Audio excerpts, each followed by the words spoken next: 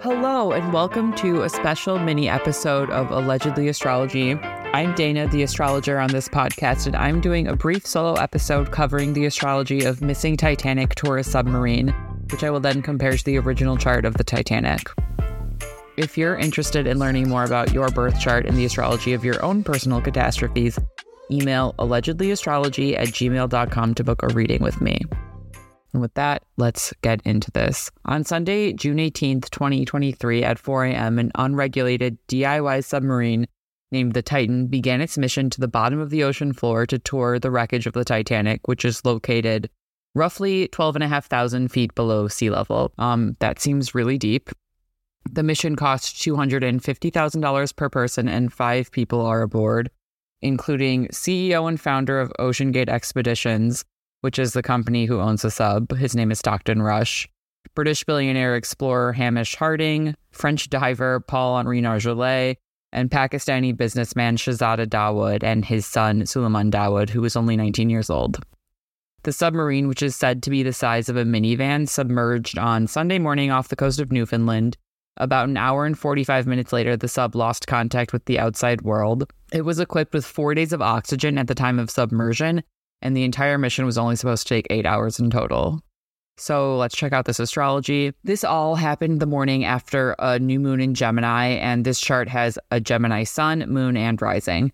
Gemini is the restless air sign associated with curiosity and ingenuity. New moons are tricky to navigate because the light of the moon is not visible in the sky to guide you, and the Titanic famously sunk on a moonless night, where the surroundings were said to be pitch black at the time of sinking, so that's extremely terrifying. We actually have an episode on the Titanic. If you want to go back and listen to that episode, you'd get more information about just the Titanic. Also, I think it's the Titanic and the Challenger, but anyway. So as far as omens go, embarking on an experimental and potentially unsafe mission on this new moon was taking on an enormous amount of risk, especially because the new moon was square Saturn and Neptune. And Saturn is a planet of difficulty and hardship. Neptune is a planet of confusion and the abyss. Both are in Pisces, a mutable and thus unpredictable water sign. Gemini is also mutable and unpredictable, and it's an air sign. And Gemini loves creative experimentation. So despite all of the obvious risk involved with boarding a DIY submarine, steered by what I am hearing is a PlayStation controller, it's very Gemini to be stimulated by curiosity and to seek stimulation and to just throw caution to the wind when there's, the opportunity to learn something, when your curiosity is stoked, etc. Gemini is also the first air sign, and one of the main factors discussed in this story is the limited amount of air on board the sub. And it's ruled by Mercury, the planet of communication, which, as we know, has been cut off since Sunday morning. And both of these things are related to Mercury in Gemini, square Saturn in Pisces. Saturn is the planet of no, the word no. It's the planet of obstacles, hardship, obstruction, and Neptune is a planet of confusion and deception, named after literally the god of the sea. Pisces is a water sign symbolized by 2 fish swimming away from each other, and Pisces is an extremely powerful sign.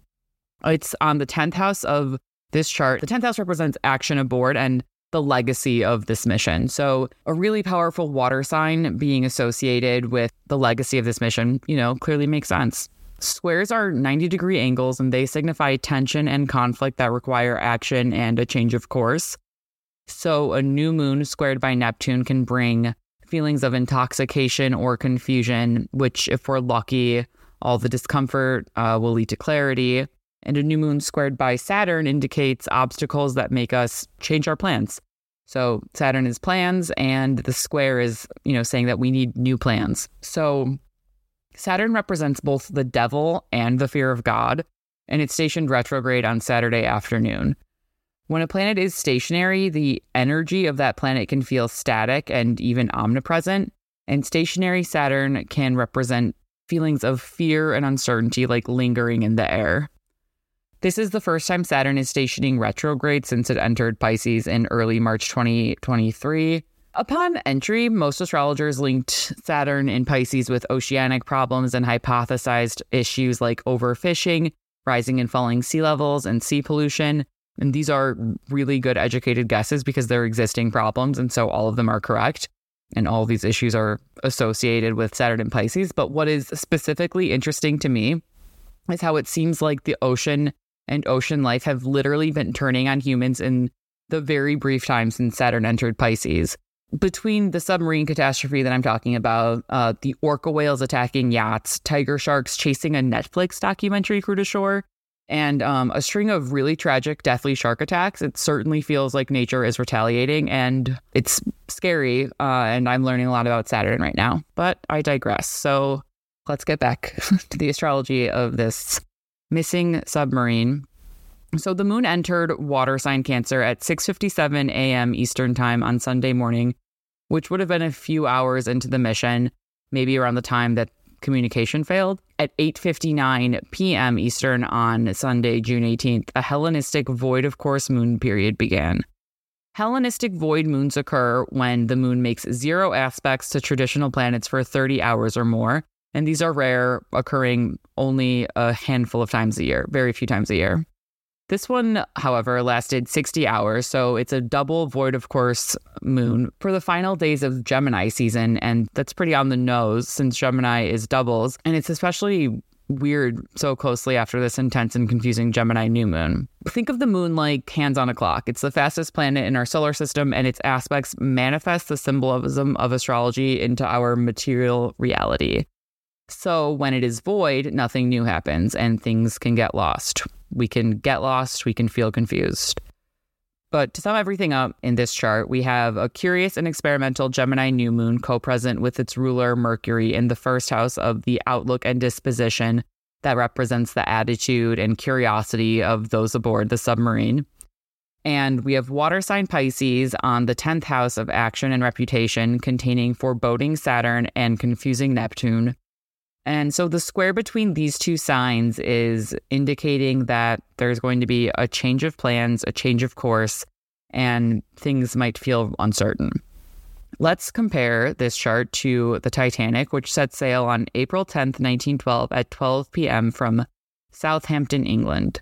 So the new moon in Gemini that just happened over the weekend was conjunct Titanic's Pluto, and Pluto was conjunct Titanic's moon in Capricorn.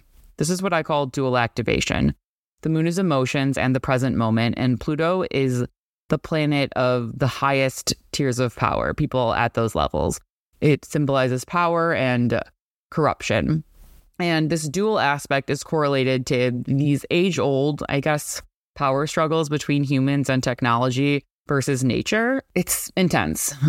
We also have Neptune, the planet of water and delusion, conjunct Titanic's Venus and Pisces. So Venus rules the Titanic third house in Libra of immediate environment, which is the ocean floor, and the Taurus 10th house of reputation and publicity. Neptune is also related to disappearances, so it makes sense that a disappearance directly linked to the Titanic is in the news right now. Uranus is also in Taurus, conjunct Titanic, Saturn in the 10th house, and Uranus is the planet of innovation and unpredictability. Saturn is fear and punishment. So with this happening in the 10th house of legacy, we are once again getting this uncanny and urgent event related to the original catastrophe. The nodal return of the Titanic officially begins July 17th, but it was first triggered on April 20th, 2023 by the solar eclipse in Aries, which was the first eclipse on the Aries-Libra axis. Eclipses are major predictive tools in astrology, and the nodal return and nodal oppositions are hugely significant for predicting life outcomes and the outcomes of events. Eclipses relate to unexpected life-changing events, and the Aries eclipse in April was in the Titanic's 9th house of exploration and adventure. So finally, I mentioned earlier that the moon entered Cancer shortly after submersion on Sunday, June 18th. The Titanic has Cancer on the 12th house of isolation and the abyss, and it contains Mars and Neptune. Mars is the planet of war and pursuit, and Neptune is the planet of obliteration, water, abyss. The moon crossed Titanic's Mars that afternoon, and the moon conjunct Mars is an aspect of urgency. In Cancer, it's going to be about problems. The moon is at home in Cancer. It rules Cancer. So it's very comfortable and has a lot of power. Mars is at its most desperate in Cancer. So the moon helps Mars and Mars hinders the moon. So this indicates problems as well as problem solving related to emotions and fear and present danger. Mars rules the Titanic's Scorpio 4th house of home and endings, and Aries 9th house of expedition. So once again, the moon crossing Mars brings all of these to the forefront and just really puts these sort of out there, top of mind, and it manifests these topics into immediate reality. So astrology, is always spooky because it's real. I'm not going to make any more predictions about this. I hope these people are found. This sounds extremely terrifying. And I'm just going to end here. Thank you guys for listening. And with that, good night.